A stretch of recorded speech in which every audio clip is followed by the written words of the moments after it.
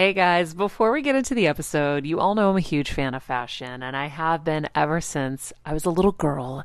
And my first job, by the way, was actually at Macy's. And my love for fashion began when I started there because I worked in the fragrance department, but of course, my eye was always on the clothes and the makeup and everything related to style.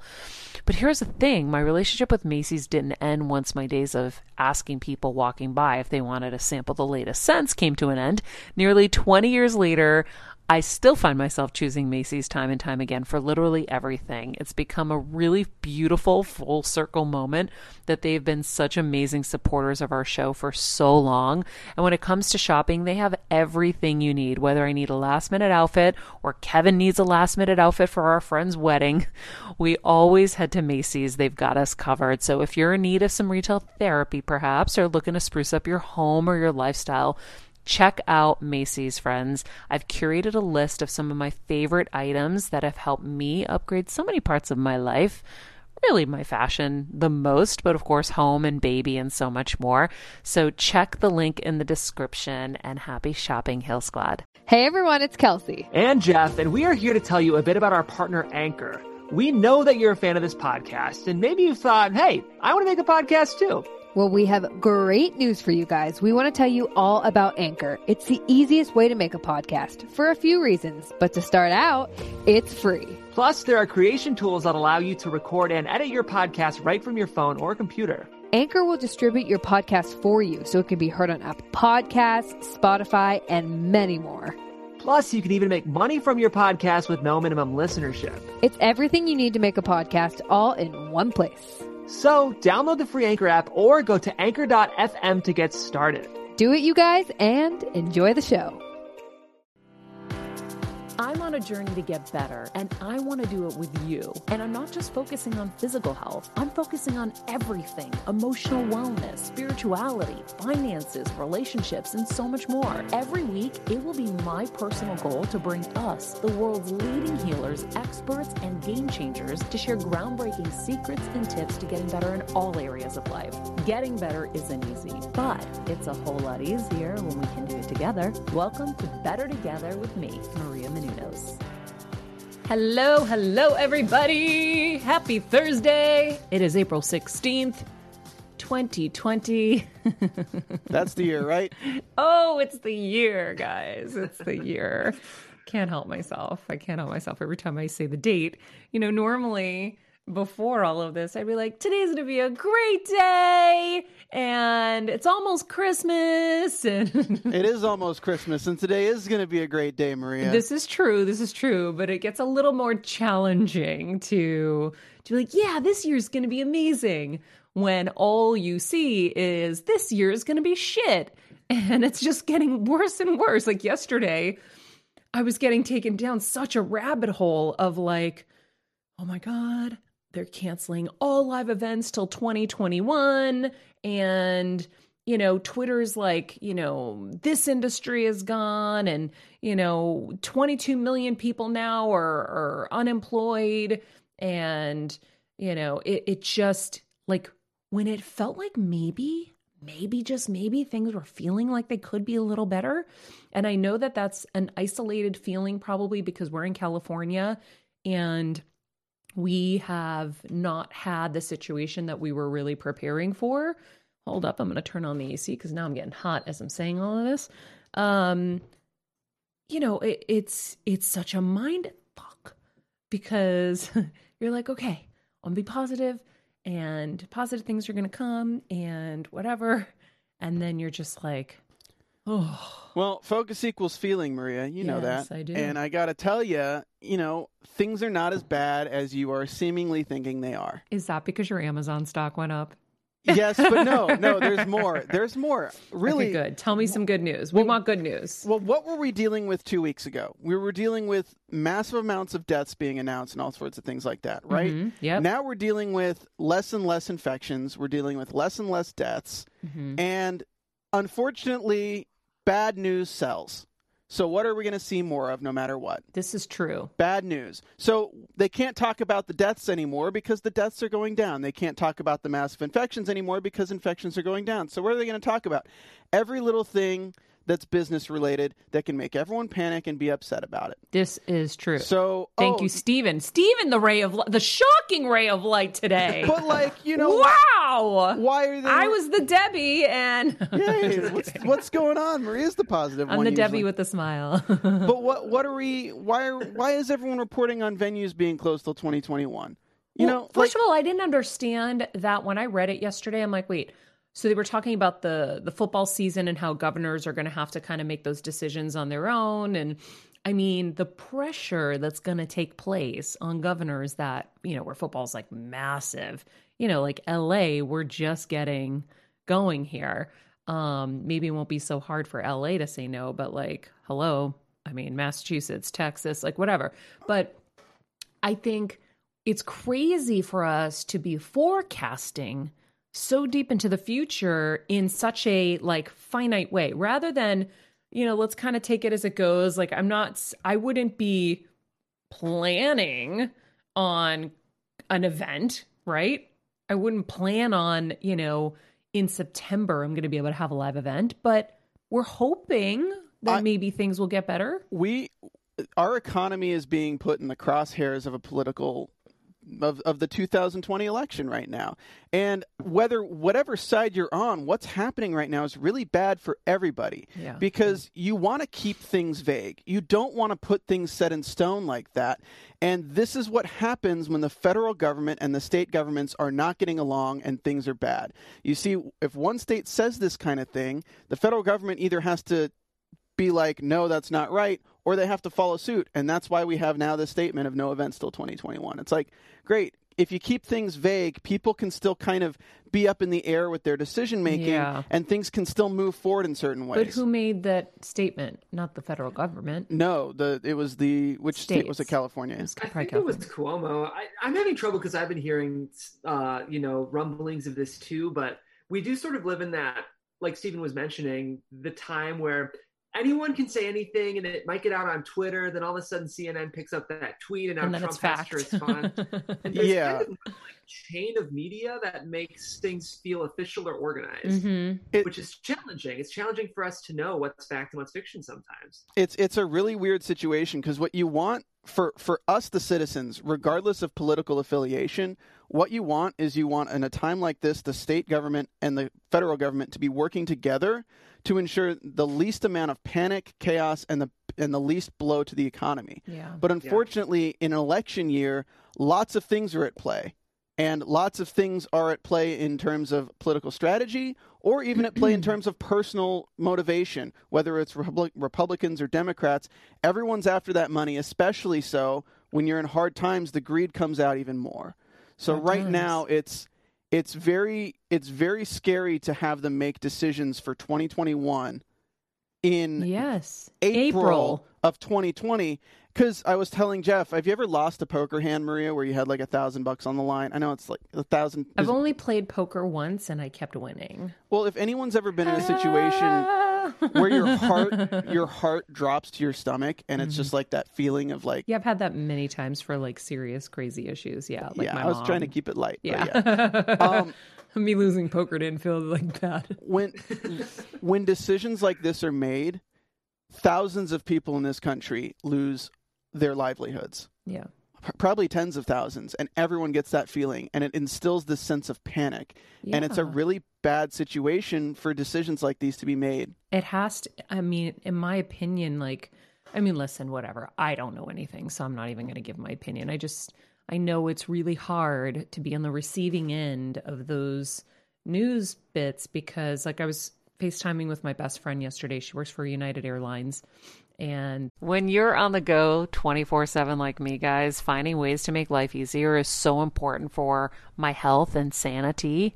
And that's exactly what my friends at Macy's do for me. From working there as a teenager to now going to them for so many of my daily essentials, it's been my go-to for so many years. And having everything in one place is such a time saver for me. With being a first-time mom, for a while now, as you know. I've had plenty of those, and being able to rely on them for all the things has been amazing. Plus, having everything in one place has made being a new mom just a little bit easier for me. So I know we're all focusing on our families, our health, hopefully, our jobs, and everything in between, but it's time to make your life a little easier, and to help you out, I've curated all of my essentials from Macy's for you and the whole fam. All the details are in the show notes below, or you can just click the link in the description to get your hands on them too. I have some new picks on there, this little bomber jacket, this little black dress. You're gonna love it. They're paying people to stay home because they don't want them there. They don't want them getting infected, even though there's nobody there. And they've cleaned like crazy. Apparently she is starting to lose her mind because she's totally alone. She can't be with her parents.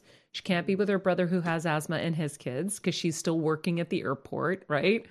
And she's like losing her mind. And when you start to hear how kind of infinite this is, like how this is just going to keep on going, that there's no light at the end of the tunnel, it really is going to create a hopelessness for people. And I don't want to believe that. And my spiritual training has taught me, to be better than that and to not allow external forces to, dictate my inner state. And so I'm really trying hard, and I'm leaning on every tool I have on YouTube with, I listened to Tony Robbins interview the, author of, The Untethered Soul today. I think his name was Michael. I can't remember his last name. And You can look it up. I feel like I have the book, and I feel like I haven't gotten to it yet, but I'm going to. Michael Allen Singer is his name. Michael Singer, yeah. I'm really, really trying hard to create my own state every day, because it's not going to help anybody if we all get hopeless and we all get down and depressed. And that's the whole point of being here every day is really trying to create a good, positive atmosphere where we can kind of let some of this stuff out before it creates that juice inside of us, as we talked yesterday. You don't want to be squeezed. If you don't know what we're talking about, check out our Patreon episode. Oh yeah, it was our Patreon. Tiers, where we talk about you are squeezed, the juice that comes out of you is squeezed out based on what's already inside you. Yeah, what is your juice, basically? Anyway, it was I really loved yesterday's episode. It was so exciting for me because we pulled clips from YouTube that have inspired me and uplifted me and taught me and moved me that I keep saving, which, by the way, today I learned there's a little save button on YouTube. So I don't need to be copying the links into a folder. Oh, whatevs. But I really enjoyed giving some of those moments from those clips, a 2-minute or so bite to you guys, and then breaking it down. And we're going to do that every week. And it gave me so much life. So I hope you guys will join us at Patreon on any level. And I know it's really tough these days, but, we do have, more, latitude over there because we're not, under the same restrictions of YouTube. And yeah, we're really trying to create an ad-free space. So everyone's been migrating over the last few months over. And so if you haven't just yet, please join us. And speaking of Tony Robbins, he's going to be on the show next Thursday at a special time, 1 p.m. Pacific, because of me. And I have an appointment earlier that I can't miss. So anyhow, we're going to do the show at 1 p.m. Pacific with him, and he will be able to shed more light. And one of the things I really want to talk to Tony about, because it was interesting, I feel like with Tony, everything that I learned was so kind of like will, fight, hustle, rah, right? Get your mojo back kind of thing. And then after surgery, I was like, more into Esther Hicks and Wayne Dyer and allowing and surrendering and all of that. And then in this video today, it was an interview he did about 5 months ago with Michael Singer from The Untethered Soul. And they were talking about surrendering and allowing. So to have Tony, and I didn't get to hear the whole thing, but to hear Tony talking about that, I'm really interested in seeing how his spirituality affects or changes him and the way he is moving forward. And yeah. Especially right now. Yeah. Remember that when you talk to him. Yeah, I will. I'm writing it down right now. But yeah, I think, Guys, and Tony taught me this too, you can let the world feed your mind or you can feed your mind. So I'm trying a lot to feed my own mind while keeping like one eye open on what's going on out there. Just don't focus on it. Yeah. Yeah, just don't focus on it, because if you're not in a position of healthcare and if you're not in a position where you're out there every day actively fixing it, there's not really too much you can do in the current state, unless you're already doing what you can, Maria. You're helping Bethany Frankels, who are getting the masks out to people. You're promoting positivity to get people's mindset off things. We're producing a show to make sure that people don't fall into this state of hopelessness. And unfortunately, right now, everything on TV and everything on the media is pushing us towards hopelessness. Yeah. For whatever agenda it is. Well, and that's why I got away from the news. Yeah. The last couple years, because I realized that the manipulation and the truth behind it all is, and by the way, it's our fault too, because we are consuming this, but good news doesn't sell. Well, I think John Krasinski's changing that. I have not followed what he's doing. You've not watched this? Jeff, I have you followed watched the it? good news movement on Instagram, and that has been my everything. And I know Jeff's working on getting the founder on the show. Michelle, I believe her name is. But John Krasinski, what is he exactly doing? Okay, so Have we gone after him, Jeff?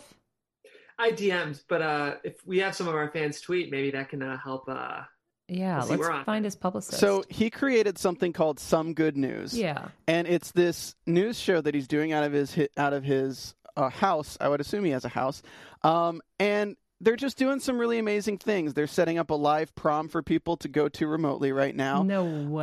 A little girl was going to see Hamilton and her tickets were canceled, so he got the entire original cast of Hamilton to do a concert via Zoom and sing a special version of the song for her. Stop it. It's just this really amazing feel-good thing that he's put together, and they're putting out episodes every week or so, I think.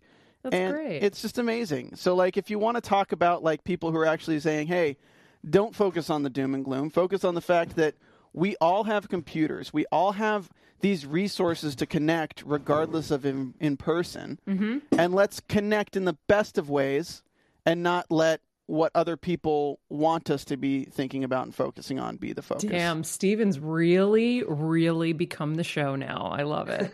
Well, when you're all doom and gloom, Maria, somebody's got to pick it up. I die. I'm so happy. I'm so proud of you. Let's reach out to his publicist. I would love to talk about that. I think that's so cool. On another note, so yes, I still believe we will get through this, and it is Holy Week, and I just found my my online church services. It was so crazy this morning.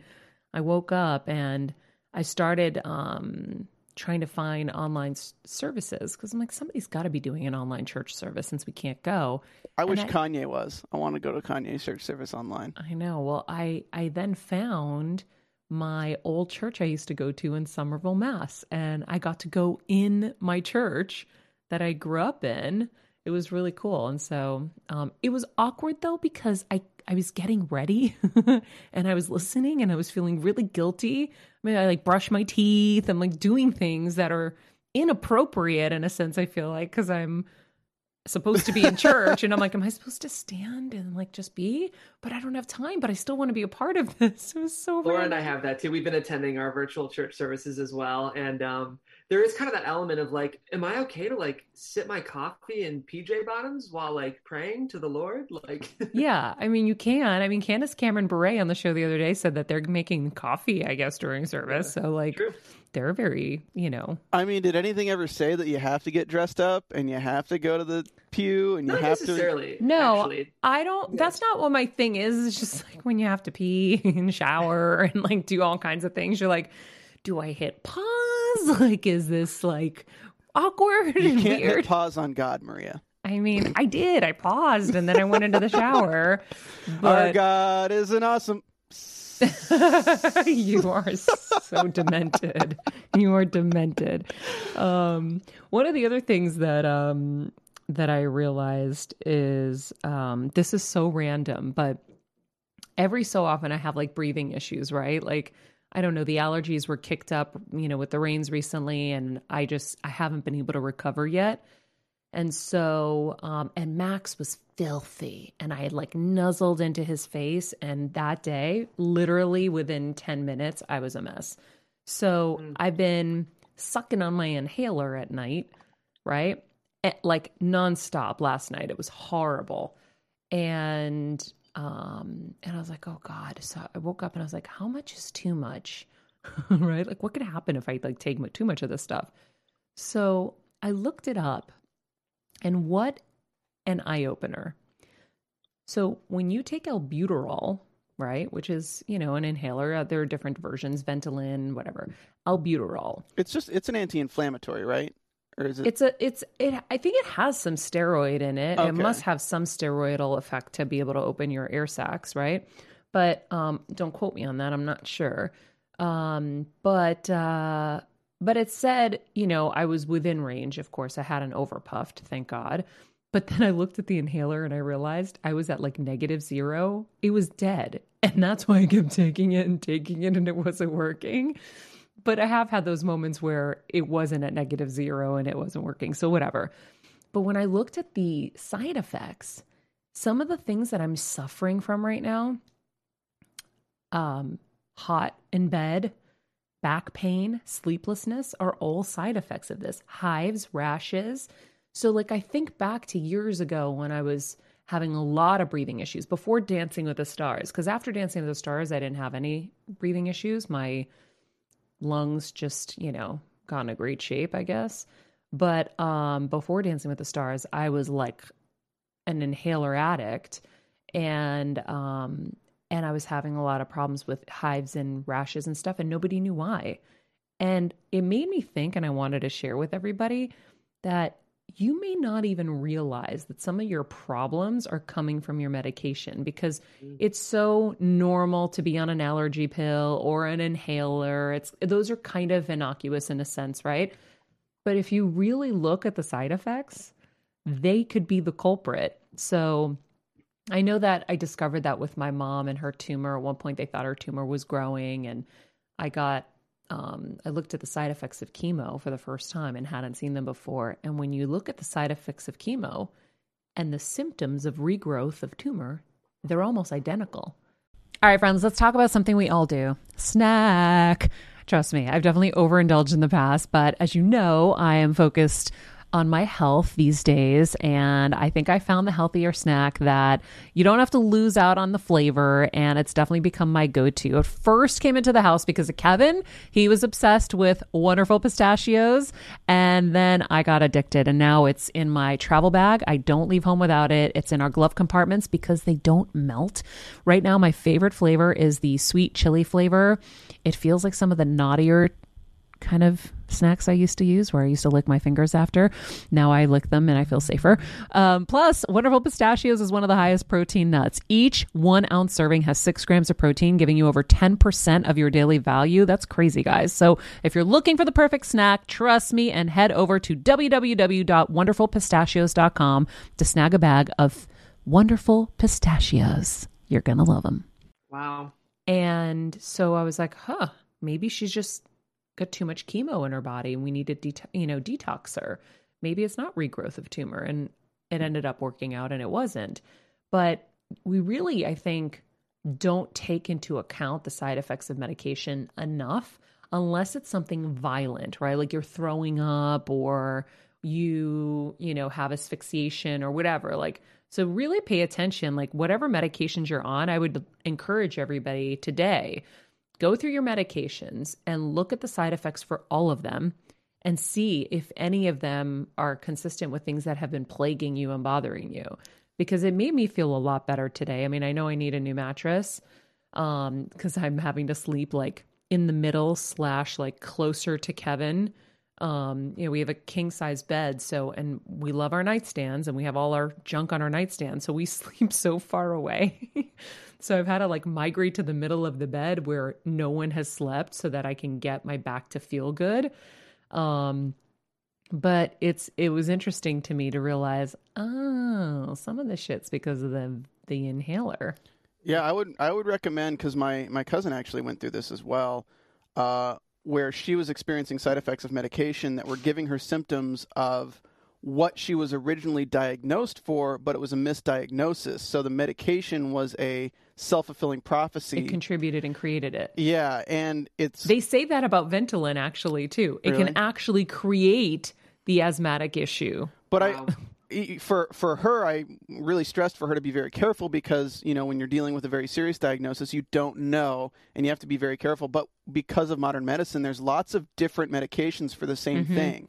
So like antibiotics, you can have a very adverse reaction to Penicillin. penicillin or azithromycin, but you might be able to do the same thing with something else. So I Yeah. wouldn't say drop your medications entirely. Always consult a physician before you No. massively change your medications.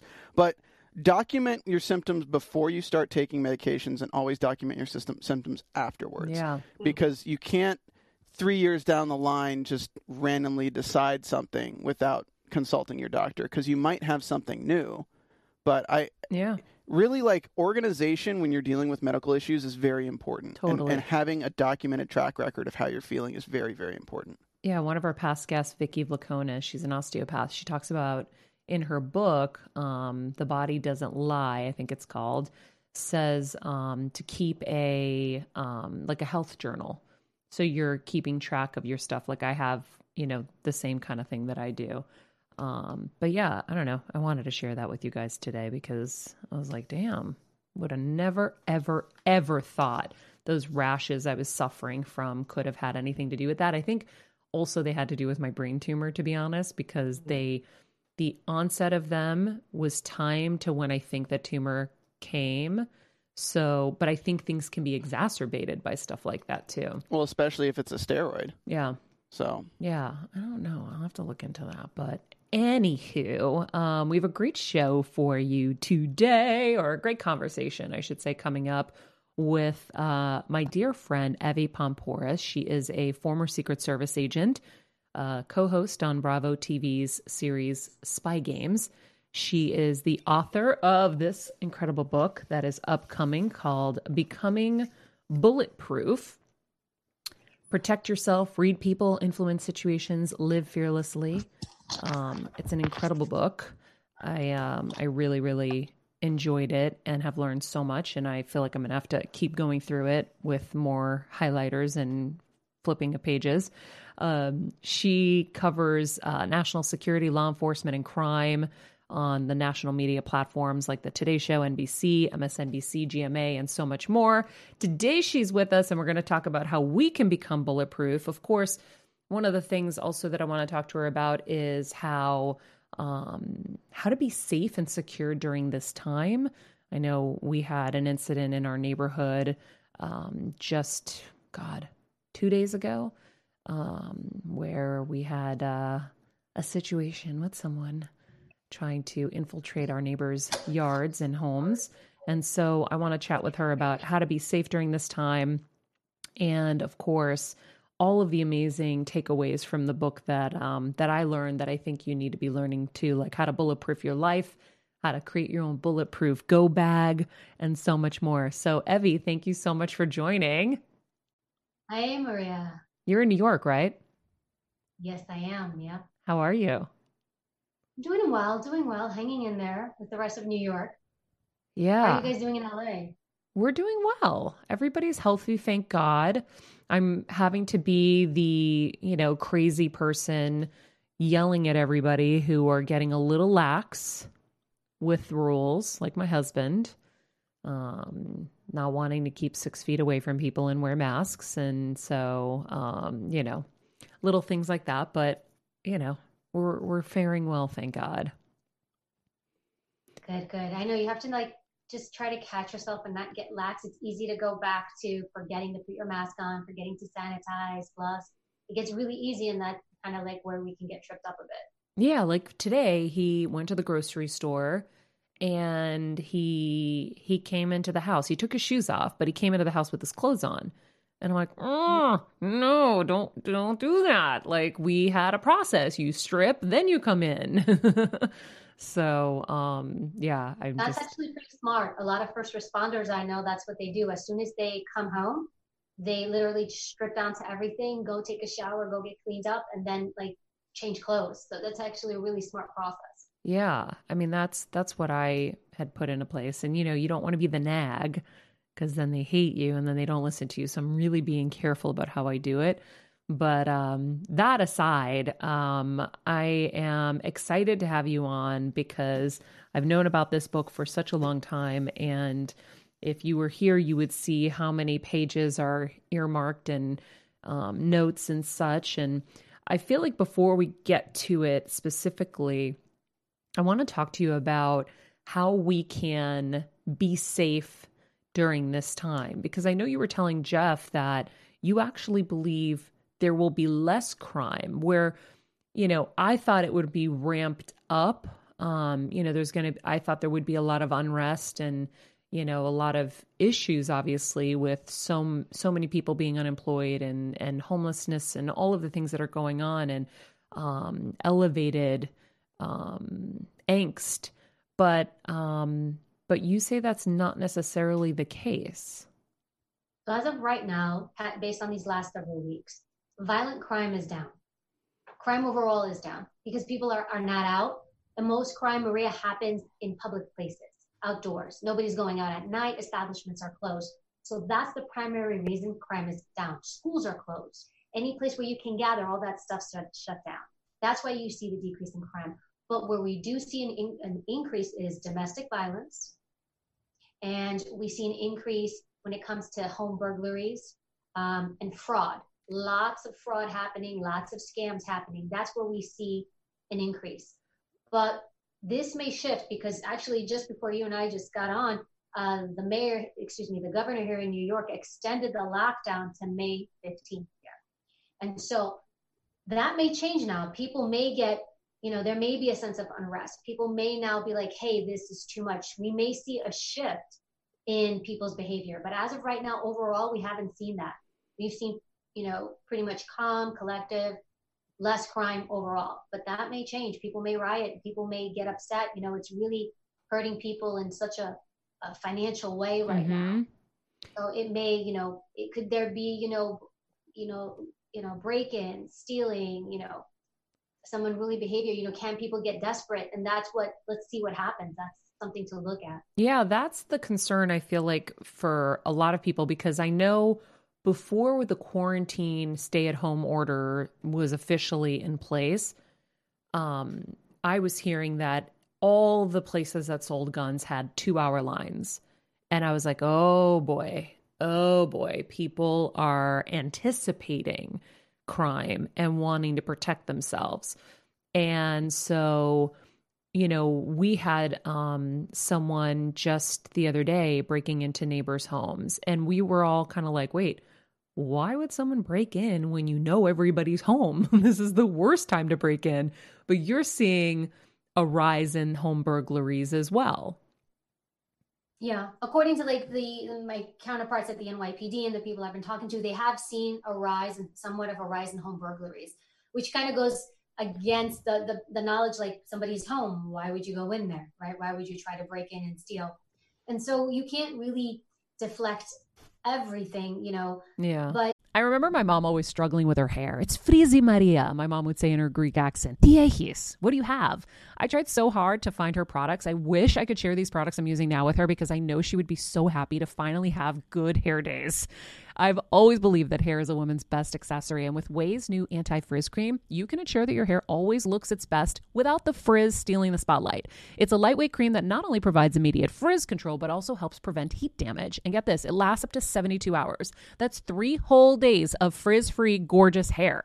Ouai seriously has some of my favorite products for taming the frizz. Pro tip, one of my biggest discoveries is using the Ouai hair oil on the ends of my hair before I dry it. Let me tell you, it's a game changer. Once it's dry, my hair looks so smooth and polished, I don't even need to do anything else. It is incredible. I love it. Frizz-free, up your schedule with Ouai. Go to the Ouai, TheOuai.com, and enter the promo code HealSquad for 15% off any product. That's the Ouai, TheOuai.com, promo code HealSquad. Trust me, you won't regret it.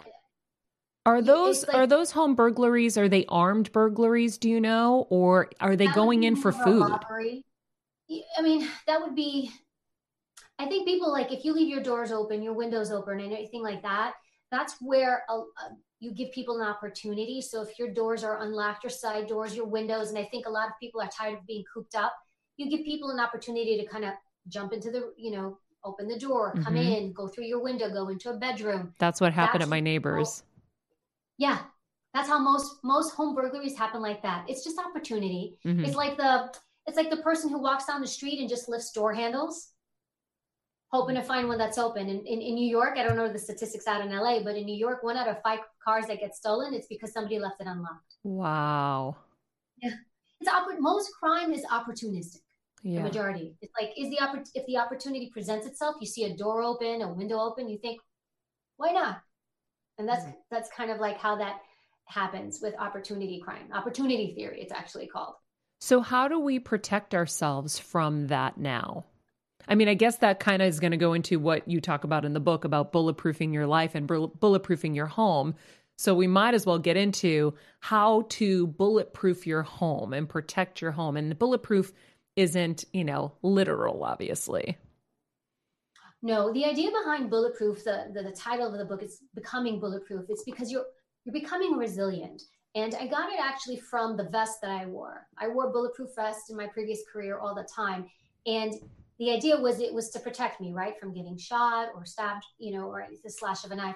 But I understood that even though I wore it, it only covered a portion of my body, right? My arms were exposed, my legs were exposed, my head was exposed. So you're protected, but you're not fully protected. There was always a sense of vulnerability, and I was okay with that. And part of being resilient and being bulletproof is being okay with your vulnerabilities, accepting them and making peace with them. You do what you can to be proactive, to take care of yourself, make sure you take your clothes off when you come home, make sure you're always masked and wearing gloves, make sure you keep your doors locked and your windows locked. You do all those proactive things, but you don't have the delusion of thinking like something cannot happen. So it's like, I'm going to do all these things. I'm going to maintain as much control as I can, understanding that some things are outside of my control, and it's okay. It really is okay. And I think part of being a resilient person and a confident person is knowing your vulnerabilities and being at peace with them, being like, okay. That sounds hard. No, it's not. You got it. It's part of it. It's like, look, even when I put my vest on, I'm like, I'm doing everything I can before I go out there. But I understood part of me going out there is I could get shot, but I was okay with that. I was also, look, the company you keep, the people you keep around you, if you're around other resilient people, by proxy, they're going to influence you and you're going to be resilient. So I was always around other people that were like, yeah, I'll take a bullet. I'm good to go. And so being around that mindset, that became my belief system. And I had a shared belief system. And when you're around other brave people, that spills over to you. Totally. But if you're around other people who panic, like let's say in this environment right now, if you're at home with someone who's constantly panicking, constantly in fear, constantly has the news on all day long and looking at all the negativity and getting that constant barrage of information, you're going to be influenced by that. That's going to make anybody panic. That would make me have more fear if I kept the news on all day long. Turn the news on, read something, get briefed, check your social media, and then stop. Focus on other things to do, positive things. Be productive. But if you're constantly just focused on this, anybody, the most resilient person, is going to be influenced and affected by it. And of course, you're going to panic. You're going to be constantly afraid. Yeah, that's what we were talking about earlier in the show. So how does one protect their home at this time and protect themselves within their home? Just don't get lax. Don't get complacent. Lock your windows, lock your doors. If you live in a house and you have basement windows, that's actually shown to be one of the common ways that burglars get into a house is through the bottom windows. So don't forget those basement windows. Make sure they're locked. Make sure there's something obstructing people's views. So just don't feel like, okay, I'm home, everybody's home, it's safe outside. Like, just be aware there are people out there who are going to use this as an opportunity to do something, right? They're going to look for that opportunity. So just make sure all your stuff is locked tight. Very simple things. When you go out, just same practices. Lock your doors, lock your car. When you're in your car and you're driving, I always say this first thing you do, if you do have to get in your car to go somewhere, lock the door. Then set up your phone, then get everything in order. Always maintain your situational awareness. Don't let what is happening just to kind of be like, oh no, COVID, COVID. It's like because other people are looking like, hey, everyone's distracted, everyone's afraid. I'm going to use this opportunity. The other thing too, not just the physical sense, Maria, scams are hugely on the rise right now. Like people getting, especially with the stimulus check, people getting emails or phone calls saying, hey, I've got your stimulus check. I just want to verify some information. Ugh. Be really, really careful with that. Also, charities. Charities overall, even before this happened, are the number one way people get defrauded. So a lot of them are not legit. So before you donate to something, do good, but make sure you know exactly where your money is going. If you're going to donate to a legit charity. You know those Facebook charities you see, and I'm not saying that they're not all legit.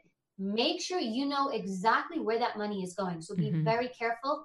Another thing to think about, whenever you're giving money, whether, like, let's say you're trying to purchase something. So we see a lot of scams happening now with the PPEs, people putting counterfeit PPEs or telling people, I'll send this to you and you don't get anything back.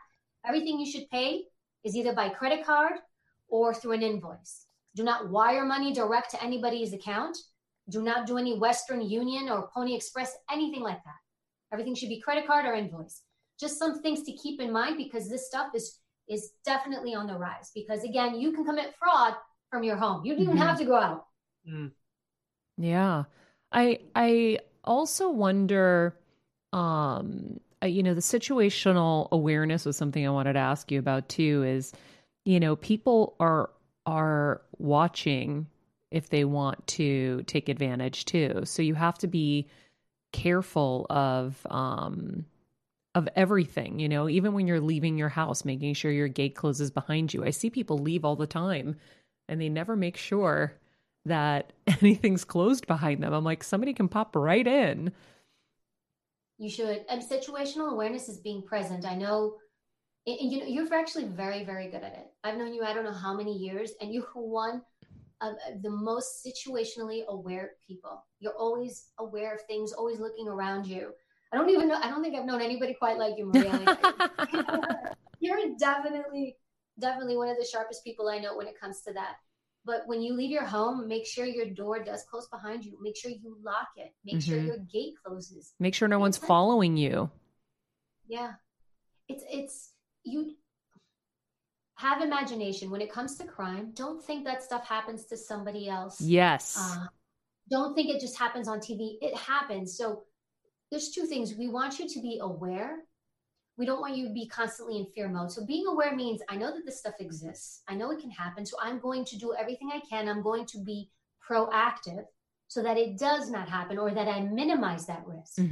It's all about minimizing. When I was an agent and when I was in law enforcement, everything we did, let's say, for example, to secure the president, 80% of what we did beforehand. Everything was done weeks before. Yeah. My real security plan was done weeks before. Everything I did in advance. And then the reactive part was 20% of it. You want to think like that. You want to be as proactive as possible. You have power over how much you expose yourself. So it's one thing to have vulnerability, which we will all have to some degree, but it's another thing to see an increase in risk, how much you put yourself out there, how relaxed you are or oblivious you are. That's on you. So we have a level of responsibility. And especially now, and it's not to frighten anyone, but first responders are busy. Here in New York, they're constantly telling everybody, do not call 911 unless it is an emergency. So even as crime is happening or other people are still getting sick for other reasons aside from COVID, you want to be as prepared as possible to handle whatever, because 911 or first responders, they may take a little bit longer to get to you. Another thing I advocate to people that are home to protect yourself, to be as proactive as possible, take an online CPR class. Oh, yeah. So easy. Take one, learn how to give CPR. If something happens to a loved one or family member while you're home and you're waiting for help to come, because it's going to take some time possibly, you have the ability to protect someone you love, to help them. That's power. Yep. It's in those small ways we can have control and feel confident. Exactly. I wonder, Evie, if someone is trying to burglarize your home.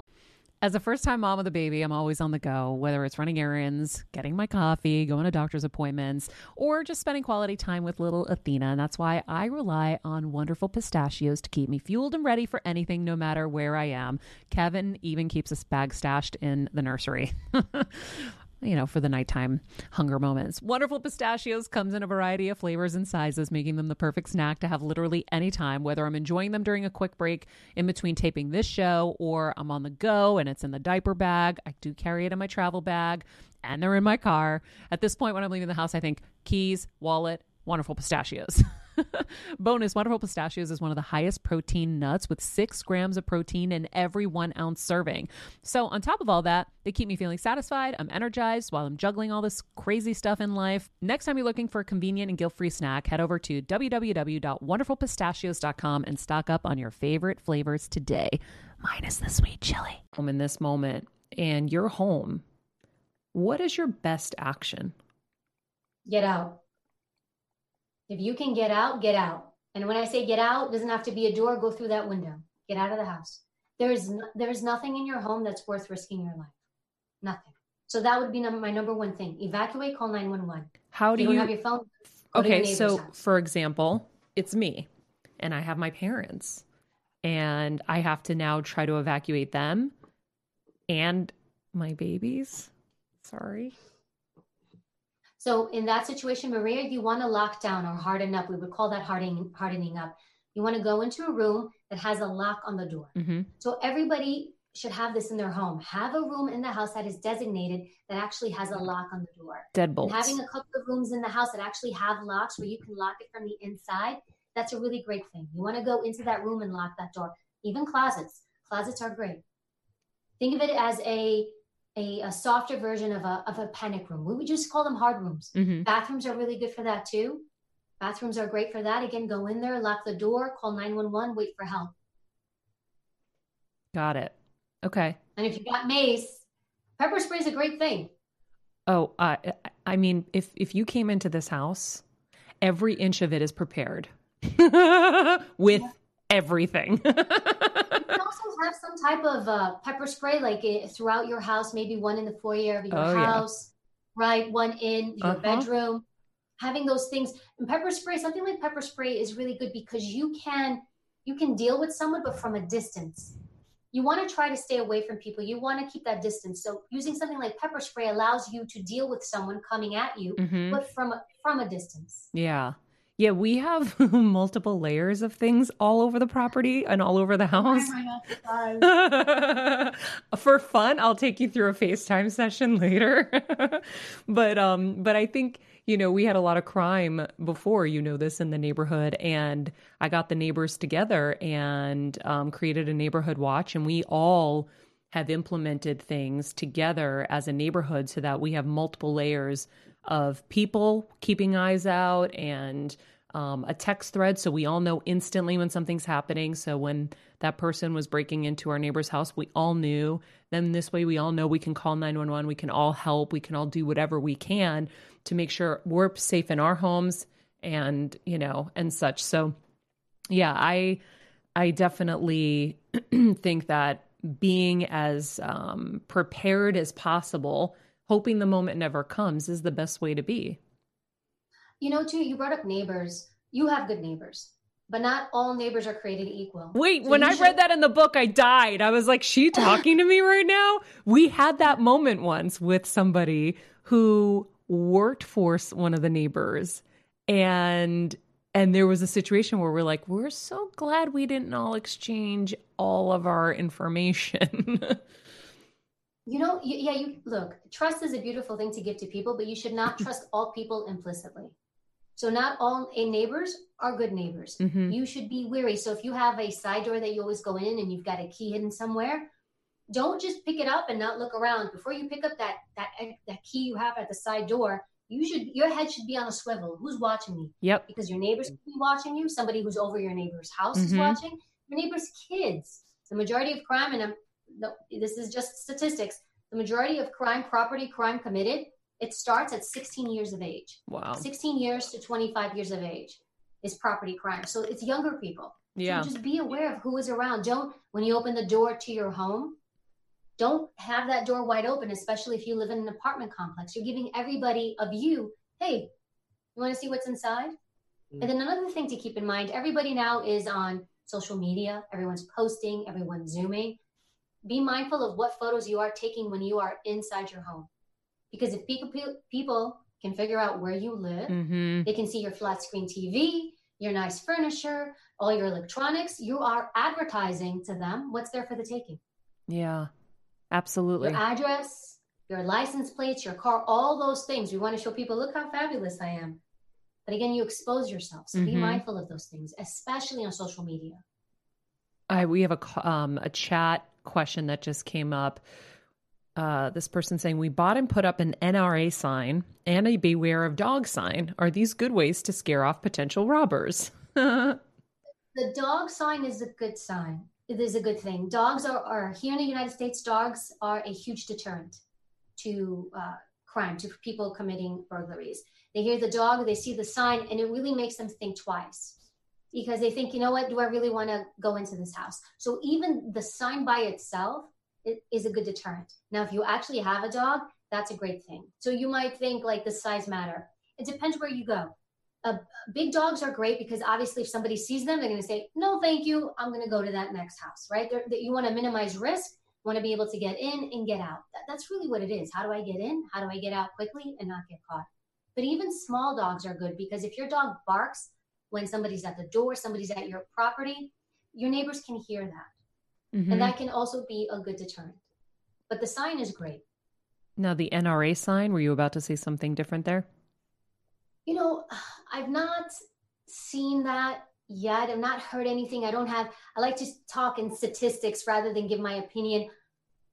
Your opinion matters. You've protected the president. My opinion matters. I would think that probably if people saw a sign like, hey, member of the NRA, you're kind of letting everybody know, hey, don't even think about it. So it can be an intimidation factor. So yes, if somebody sees that, is it going to cause them to pause? It is. And really what you want is people to pause, to think, should I hit this house? Should I commit this crime?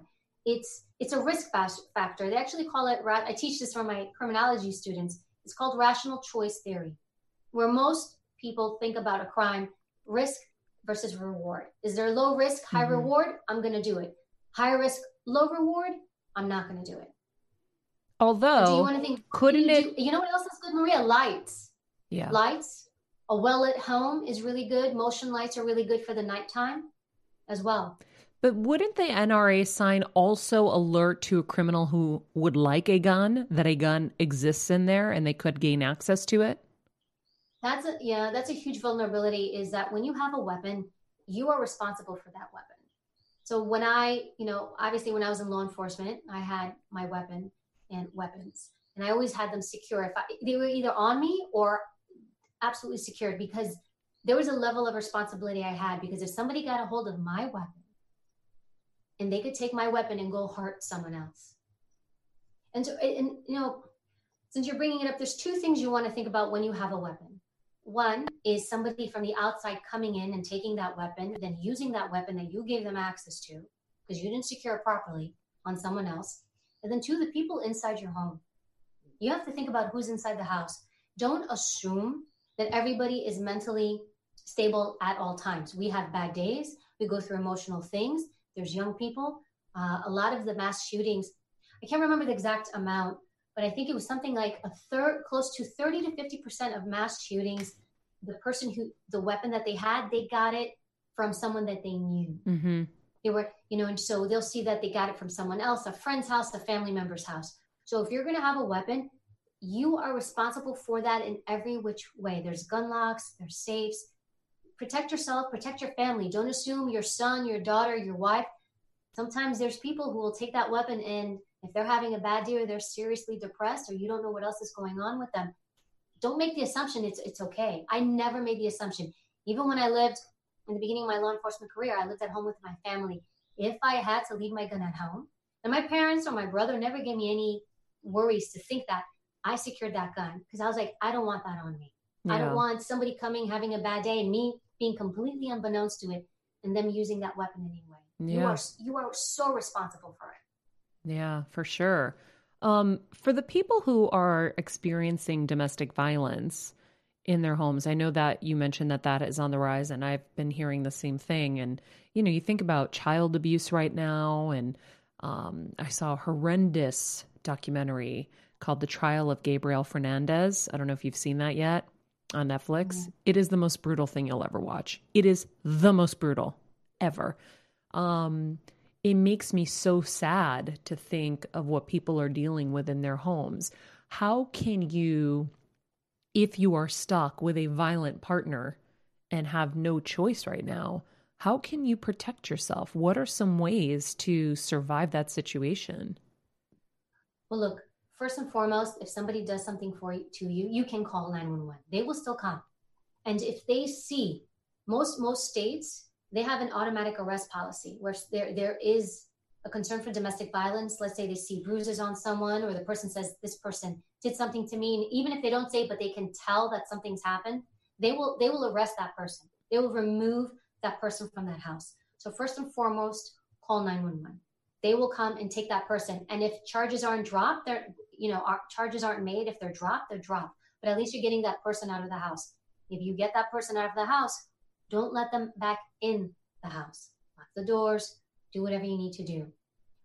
If you are home and let's say you don't call 911, you don't ask for help, see if you can go to a neighbor's house and stay with them. If you are in the home and you really can't go anywhere, I would try to, like you mentioned, children, stay in your room. Stay away from that person as much as possible. Minimize your contact with that person as much as possible. The news, that negativity, the environment, I'm just thinking psychologically what you can do to minimize that person's mood. It's such a tricky thing. It's such a tricky thing because you really can't control other people, but maybe minimizing the negativity in the home, not having this constant barrage of bad news or negative news playing. You have to think creatively what you can do. First thing we said, you call 911. If they get that person out of the house, lock yourself in. Don't let them come back until this whole thing's over. And then you can figure it out from there. If you can keep distance from the person while you're in the home, keep as much distance, less dialogue, minimal contact. Those things help because there's that irritability, that agitation. It's really hard, especially if you're in a small space. Mm-hmm. They're truly having a difficult time. But there's some centers that are still out there. You can call phone numbers. You can ask them for what you can do, how they can help you. So really reach out to people if you can. Go to a neighbor's house. Go next door. Just say, hey, can I just stay here for a while? Most people are. It's tough during the crisis where, you know, people are scared to be with people right now.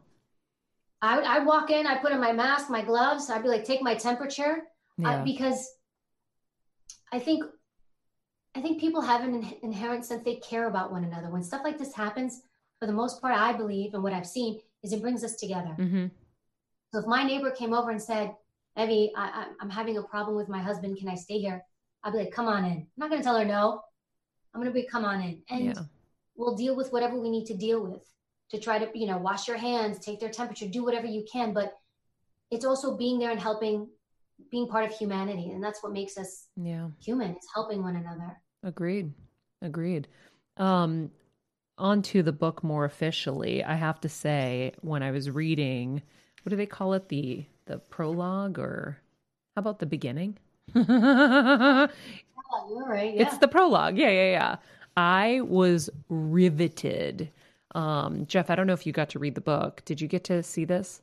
Yeah, I had some stuff sent to me that I was reading over. It's amazing. I mean, your account of September 11th being a Secret Service agent and literally being there as towers are falling and getting covered in the debris and the metal and everything. It was so horrifying to read it and so unbelievable to see your courage in that time. And then, of course, even denying the award that they wanted to give you later for your bravery, because you felt like this is just what you're supposed to do.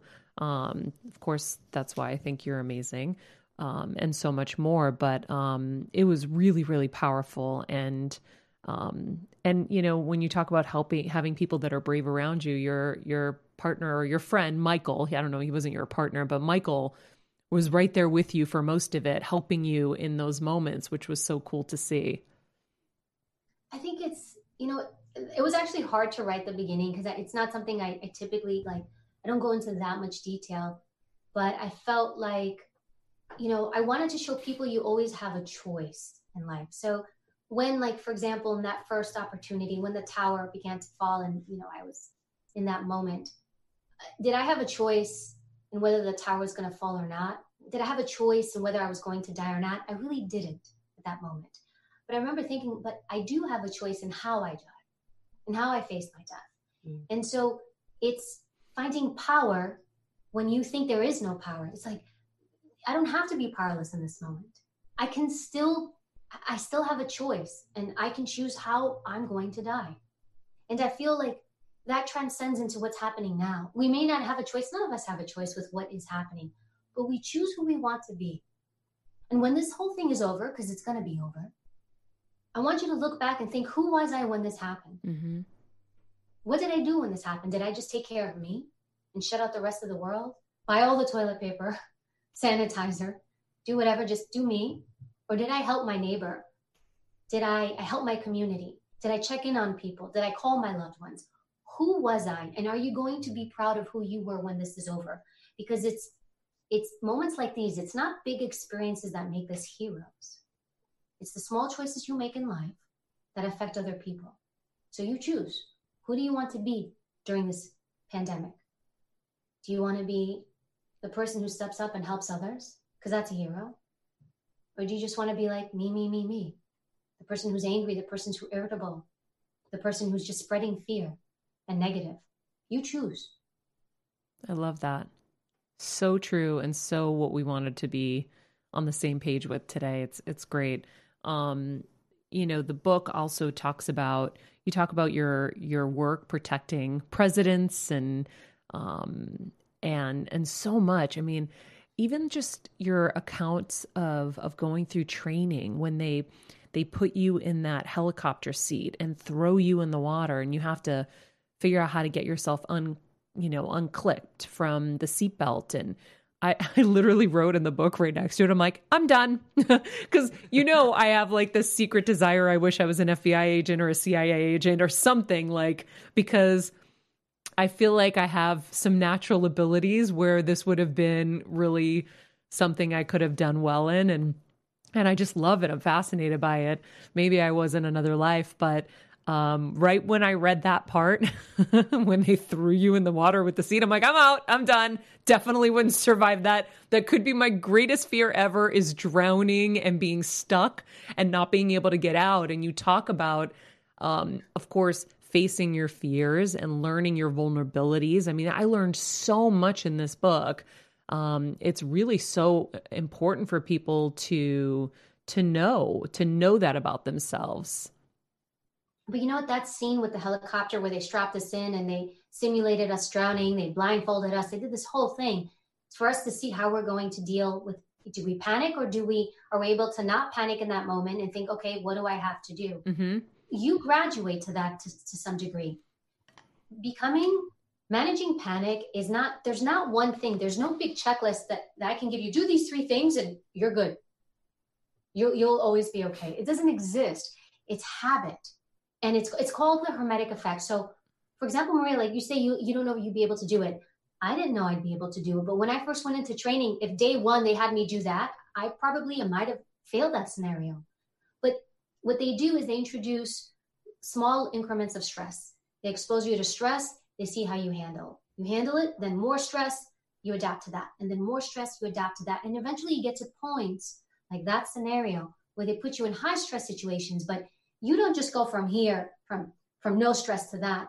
You build up to that gradually. Got it. And that's why, look, I'm all for about stress-free Zen life. I love that. But to a point, stress in our lives is good, because when you are faced with stress and you are exposed to it and you welcome it in a positive way, that teaches you how to cope. You develop coping mechanisms so that you can deal with adversity.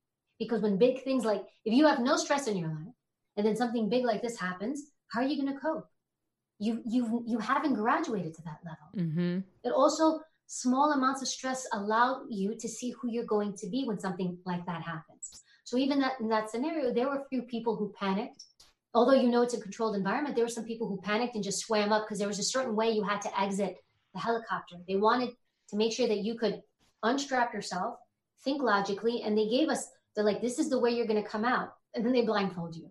And you have to, can I think when I'm panicking? And acknowledging, like, this is happening to me. I shouldn't be afraid of it. My body is just arming me. When panic comes in, the heartbeat, the blood, all that stuff, it's your body helping you, saying, hey, I'm here, I got you. We're gonna give you all this adrenaline, this rush, so that you can get out of this bad situation. Never thought about it like that. But that's what it is. And so look at that as a positive. It's your body helping you. Learn how to use it rather than fear it. Be like, oh, why is my heart racing? Your heart's racing because there's more blood pumping in your body so that you can deal with this, right? So that you have more, if you're being attacked, there's more blood in your body so you have enough power to punch somebody or stab them in the eyes or whatever it is you're going to do. That is your body helping you. And we've been taught to look at it in a negative way. And I want people to look at it as a positive way. I think that's great. You also talk about one of the other things in here was one of the things is facing the things that you kind of hate. Something that stood out to me was, how much you hate the cold, and yet most of your job was being out in the cold. I share that with you, and post New Year's Eve, when we got married in -5 or 6 degrees in a little dress, I now can never be cold again. Nothing will be cold to me again. I don't know why. Maybe that was the moment, because during Obama's inauguration, I was outside all day, and then I had to be outside in a gown, and it was, probably like 30 below. I don't know. You'll remember, you were there. It was so freaking cold. I could not warm up in my hotel room that whole night that I went to bed. Like, I was at the airport the next day flying home, and I was still shaking in such cold. But so that didn't get me to get over it. New Year's Eve got me over it. I still despise it, but I can survive it now. Now I have a measure of something where I'm like, nope, I did it, and I did it with a smile. I got married. Maybe because it was a positive event. That's probably, it was like a positive thing connected to something that I hated. But I did wonder, your job, you're out there, you were talking about having to like cut through layers of, stockings and stuff when you were on your break to try to warm up your feet. How do you protect a president when you're not allowed to wear a North Face jacket or anything? You have to just wear your little black suit and, whatever layers you can squeeze under there, as you said in the book. But how do you protect a president when you are frostbitten? In most situations, and I don't want to say most, in some situations, they do allow you to wear that gear, the right protective gear. And then in some situations, visually, like what you look like matters. Like, you want to look sharp. You have to wear your suit. You're standing next to the president of the United States. If he's in a suit, you can't just be in your North Face down jacket. There is that image that goes, which because on New Year's Eve, you had to get dressed in a gown. Yep. And I watched that New Year's Eve show, and all I could think, I wasn't thinking, oh my God, she's getting married. I was thinking, oh my God, she is freezing. Yep, you and everybody else. Yep. That was Howard Stern's first question to me when I saw him after. He's like, okay, how cold was it? That's exactly what I was thinking. I was like, oh my God, this poor woman, the cold. But you didn't have a choice. Mm-hmm. You knew, I have to do this. And you did it. And that in and of itself helped you overcome it. So when you overcome something, you become more confident. Mm-hmm. You're like, I just did that. Yeah. I just did that. I just overcame it. Now you can still have a fear. I still don't like the cold. I still fear it. And I force myself to do things just to keep it at bay. I'll go surfing in the winter. I do cold showers at night, ice cold showers at night, depending on how I feel. It's 30 seconds to 50 minutes. To 5 minutes. So I expose myself because I want to always keep it at bay, because I don't want something to get to the point where it overtakes me, because fear grows. Fear grows. Growing up, I had an uncle, and he was initially just afraid of flying. I remember as a kid. And then eventually that fear of flying, because he didn't face it, it grew to then he was afraid of being in confined spaces. Then he was afraid of being in elevators. Then he was afraid to go into a stairwell to go to the second floor. I remember my uncle, his dad, my grandfather was dying, and they were going to go to Greece to go see him. And he was too afraid to go from the first floor to the second floor to the post office so he can do the paperwork to get his passport. Oh God. He was too afraid. He couldn't go up the stairwell. That's how powerful his fear became. Fear spills over into other areas of our lives. It doesn't stay in its lane. It bleeds over. And so when you overcome it, when you live with courage and you make decisions that make you more powerful, it spills in contrast and reverse into other areas of our lives. It doesn't stay in one lane. It spreads. Mm-hmm. Very true. I never heard about it like that, though. You talk about there being a difference between being fearless and living fearlessly. Can you explain that? So when we were doing the book, there was a huge push for me to call the book Fearless. And I was like, I can't do it. They're like, no, Fearless is great. You'll sell more copies, because that's what everyone's thinking about. And I was like, I can't call the book that because it's not true. Because I'm going to create this myth for something for people to attain that they can't attain. I'm going to tell people, I want you to be fearless. And then when they are afraid, they're going to think like something is wrong with me. Mm-hmm. There's nothing wrong because it doesn't exist. I was around very brave people. I mean, we did search warrants, arrest warrants. My God, our job was to take a bullet for someone. The bullet's coming. It's just like, got it. Excuse me. I mean, were you afraid? Of course you are. Of course you are. But you still move forward and you do it. Fear is normal and natural. Fear is what's keeping you home right now. Fear is what's making you put your mask on before you leave the house and your gloves. That's fear. That is good fear.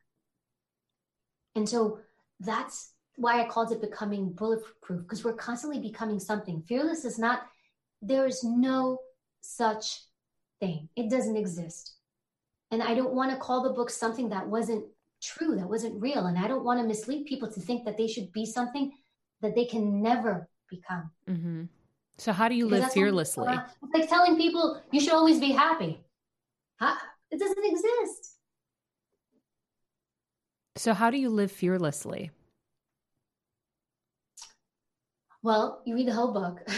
I think it's finding your vulnerabilities, your weaknesses, and addressing them. And that comes from self-assessment.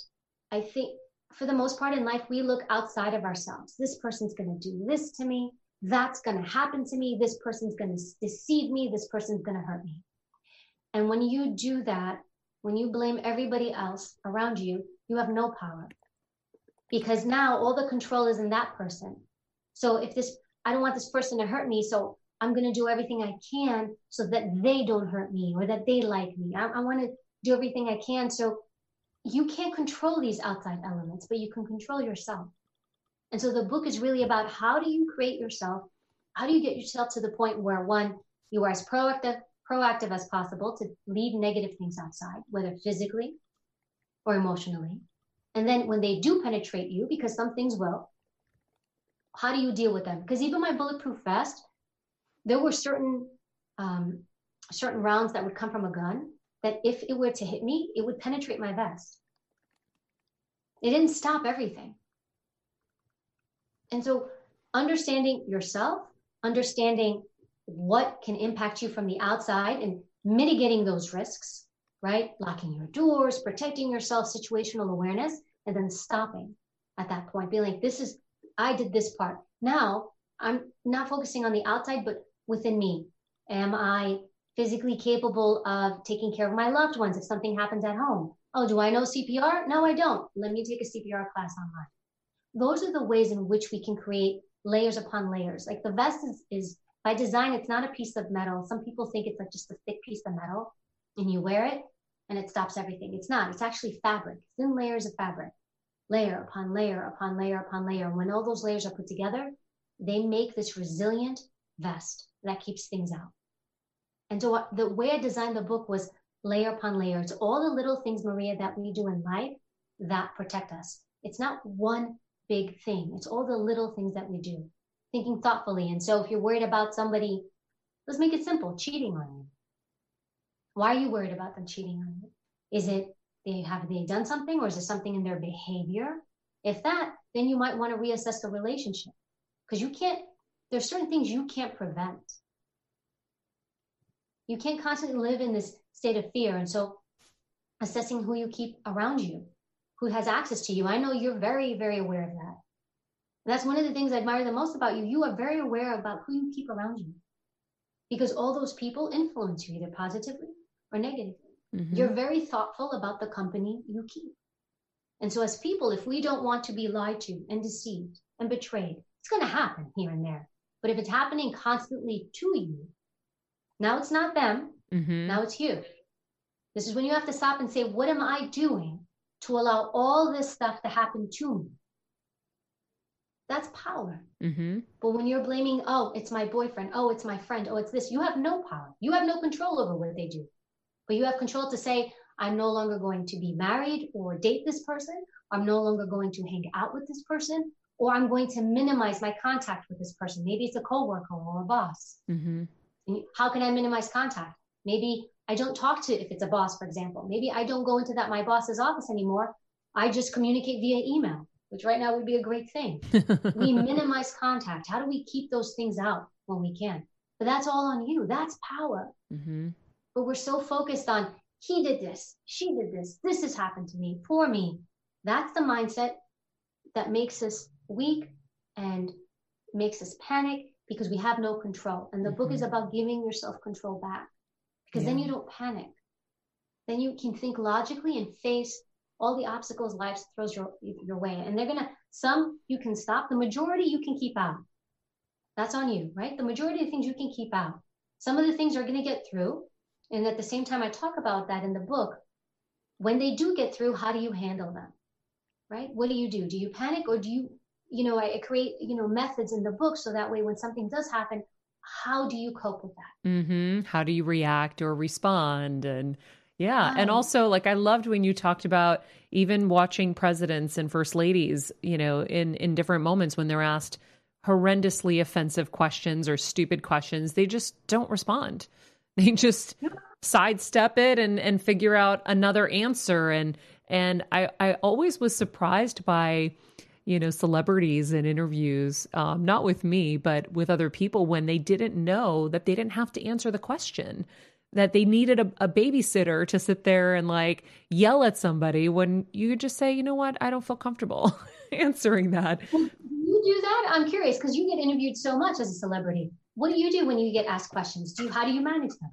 Yeah, I figure it out. I either give them something that they weren't expecting, throw it back on them and be like, really? You're asking me this right now? I can't believe you. Or I just say I'm not comfortable answering that. But I've done the work to prepare myself for moments like you've said, so that I'm not caught off guard.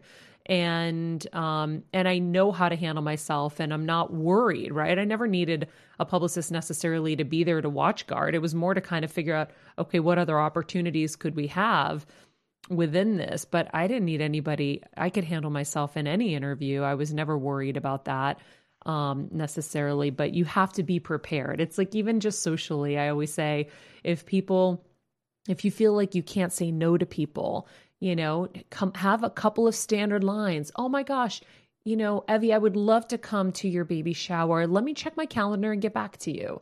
Oh, that sounds like so much fun. You know what? Let me see and get back to you. Let me talk to Kevin and get back to you. Like, you have to have some stock answers if you feel like you're not strong enough to just say no in the moment. But you know what you're doing? You're doing that. What you're doing is you're not making it about them. You're making it about you. You're bringing the power back to you. Mm-hmm. So even though they're asking you the question, you're not letting them impact you. You're using your 50% because they're 50% and you're the 50%. Mm-hmm. And you're owning the circumstance. And you're thinking, I don't have to answer this. I'm going to do my thing. Yeah. You're controlling you. So they're asking you what they want. They're trying to get you to do something or say something you don't want to do. And so rather than trying to change their behavior, you're adapting your behavior and you're taking control. And that's power. Mm-hmm. And so you decide how you're going to answer it. You don't have to answer the question. I have this saying, just because somebody throws the ball, you don't have to catch it. Yeah. So I step the question, but I would watch politicians get asked things and they would answer it the way they wanted to answer it. Yeah. They would sidestep it, throw a little breadcrumb here and then take the conversation somewhere else. Totally. And that's not just in questions, but in action. It's like, hey, can you do this? Or, people asking you for favors or different things. think about ways where you could tell people, thank you so much. I'll look into that. I'll get back to you. What a great idea.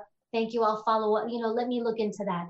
There are things that you can say to people to manage those things, and there's nothing wrong. Yeah. So we all know it's wrong to lie, but this is where in life it's okay to lie a little bit, because you have to protect yourself, preserve yourself. You can't constantly be bombarded by the exterior. It's on you to kind of decide, what do I let in? What do I keep out? It's okay to say no. It's okay to lie politely, just so that you can manage people's expectations. Evie, before we let you go, I have to ask you 2 last questions. One, because I want to give this takeaway to the audience, bulletproof your go bag. I really liked this because I feel like everybody needs to have a go bag ready, and you just never know what's going to happen. I mean, we've had a lot of fires in California. I have a suitcase packed. I know my husband makes fun of me, but I am not going to get caught with my pants down. And I have a list of medications if so, needed, to be able to not have to panic in that moment trying to remember. I could, just grab and go because of the list. So talk about your bulletproof go bag. So the go bag is something everybody should have in their home, because you don't know when you're going to have to leave. You don't know if something's going to happen. And when it happens, that is not the moment you're going to panic, right? You're going to be worried because nothing like that's happened to you before. And you're going to be trying to figure out, what do I do? You have it ready and it's packed. You put in there some staples like canned food, dried food, water bottles that you can fill in, food that you would need, something to take care of you for a couple of days. Have some cash. Cash is king. You never know if there's some type of, power outage or anything happens. You want to have cash. Put in at minimum 1 credit card with a 0 balance, so you can use it for anything. That's your go-to credit card. Extra clothes if it's cold, and you're me or Maria, and you want to have extra clothing, or the hot hands, things to keep you warm. You want to think about the things that you would need during an emergency situation. A flashlight, a really, really good flashlight. Batteries for that flashlight. A power charger for your phone, right? Right now we're so digitally connected. Everything's online. So you can have all those different things. And then with medications, because I know you have your mom, you don't want to sit in that moment, Maria, and think about, oh my God, what should I take with me? So if you don't have extra medication that you could put in the bag, make a list of those things that you need. That way, when the emergency happens, you grab your list. You don't have to think. You want to minimize the amount of thinking you need to do during an emergency, because you can't think. You're in this reactive state. It's going to be really, really hard to process, especially if you've never been in those types of states before. So you want to minimize how much you have to think when the emergency happens. Remember when I talked about protection and what we did to keep people safe? Everything we did was beforehand. The snipers, the law enforcement, where I put my police officers, the tactical teams, the decontamination plans. I mean, we created decon plans for situations like this, chemical, biological attack. I didn't sit to wait for it to happen to try to figure out when to do it. All the stuff we planned beforehand. That way, when it did happen, I didn't have to think. I just could move, do. And I think Kevin has this phrase he uses all the time. Don't think, do. Yep. And so you want to create an environment when crisis does happen or emergencies happen. Don't think, do. You're not going to be able to think. Yeah. It's going to be really, really hard. Yeah. You also said to make sure you have your passport or a copy of your passport in there. And I thought that was really important too. Copies of your documents, your passport, if you can, or you can put it on that list. Have that documentation with you. Again, you just don't know where you're going to have to go, what you might need ID for. Have that with you. All super important things. I love it. And have a good bag. Grab a bag. Don't pick something that looks pretty. Actually, have a really good bag that you can wear on your shoulder, something that you can carry easily, because you might be on foot. Yep. You might not be able to get into your car. Yeah. So set this bag up so that it's comfortable and that you can just grab it and go. And that's really the idea behind it. I love it. I loved that so much. Evie, I love your go bag now. What? Next time I come over. I'm going to do a thorough check of your go bag. My go bag has photo albums. It has my Tom Brady signed football because it wouldn't fit in my lockbox at the security at the bank. It has my hard drives. It has all the important stuff that if there was a fire or something like that and we were going to lose everything. I mean, I have nothing valuable in this house other than our lives and our dogs. But, hard drives and computer stuff is important to me because that's my life's work in there. So I have, that stuff in there. And so anyway, it's kind of funny. It just sits there. And when we had the fires, I had them all packed up in the cars, and Kevin would make fun of me, laughing at me. And I'm like, Kevin, this is serious. Like, it can change in a minute and you can't be joking all the time. He laughs at me all the time, Evie. It's horrible. Emergencies happen quickly. Today, I was out at one of the precincts today. We were, I've been working with Duncan, thanks to you. And we've been going to the different precincts, giving donuts and coffee and just showing support. And one of the precincts I went to, one of the detectives there was sharing a story when the hurricane came. I believe it was Hurricane Sandy that came here in New York.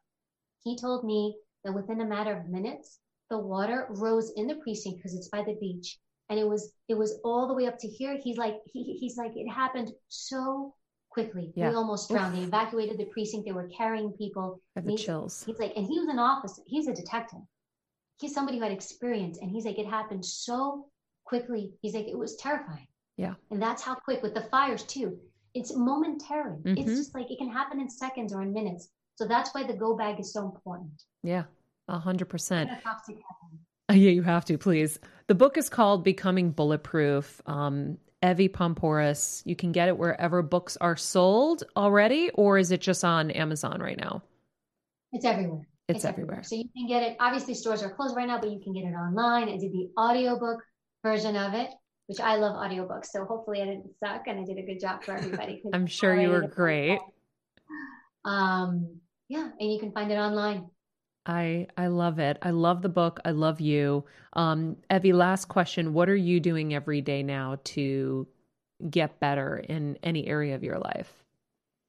I have a night routine that I do, Maria. You know how a lot of people have morning routines? Mm-hmm. I have a night routine. So every night I do a workout, whether it's in the back in the garage, or even if it's like, even the days where I'm like, I don't want to do anything, I'll bang up 500 jumping jacks. Or I'll do something just to change the physical element of my body. Because when you move your body, when you change it from the static position, it changes your mind. And so I have that routine. I do my workout. I do my cold shower, because it just, when I'm done with it, even if it's 30 seconds or a minute, I'm like, man, I just did that.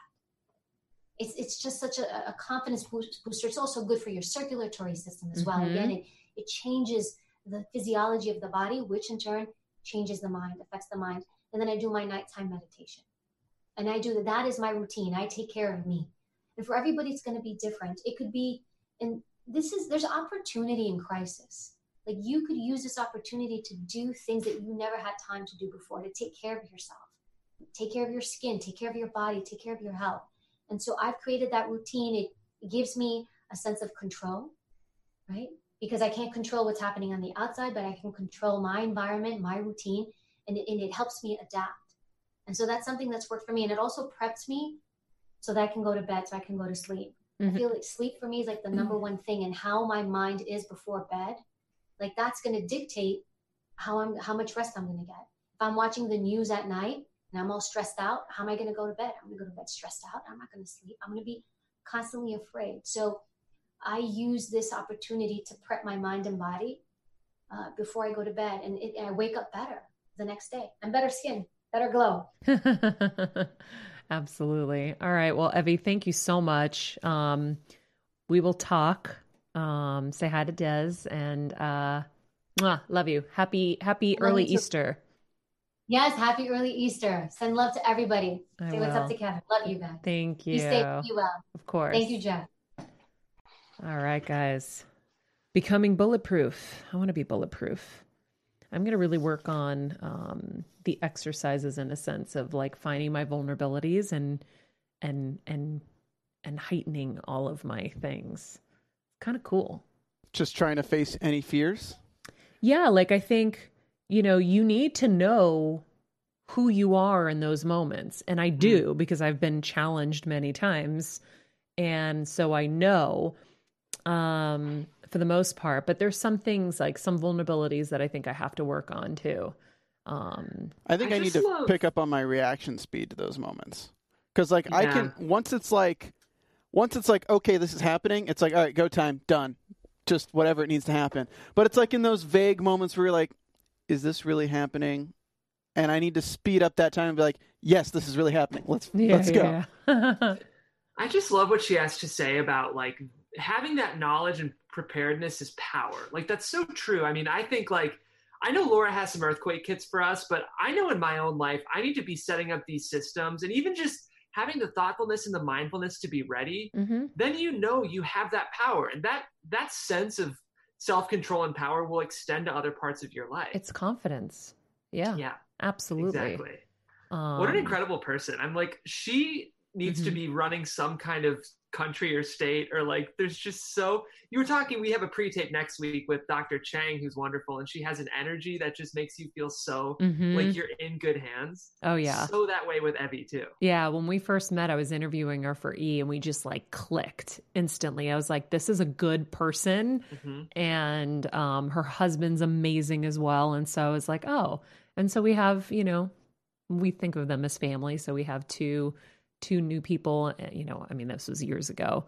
But I was like, oh, I love collecting good people, and they just were. And yeah, and she's very special. I mean, very, very special. So, I'm glad that we got to chat with her. And I really think that this is a great time when we talk about making good use of your time. It's a really great time to read a book like this and figure out how to protect yourself and your family, and how to kind of, be ready for anything without having to live in, a constant fear or, be in fight or flight all the time. But, knowledge is power, and someone like her has so much knowledge to share. You should take the opportunity to learn it. So in the meantime, thank you guys for joining us here.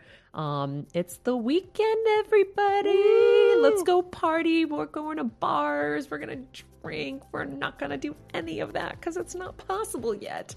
But we can Zoom party with our friends if we'd like.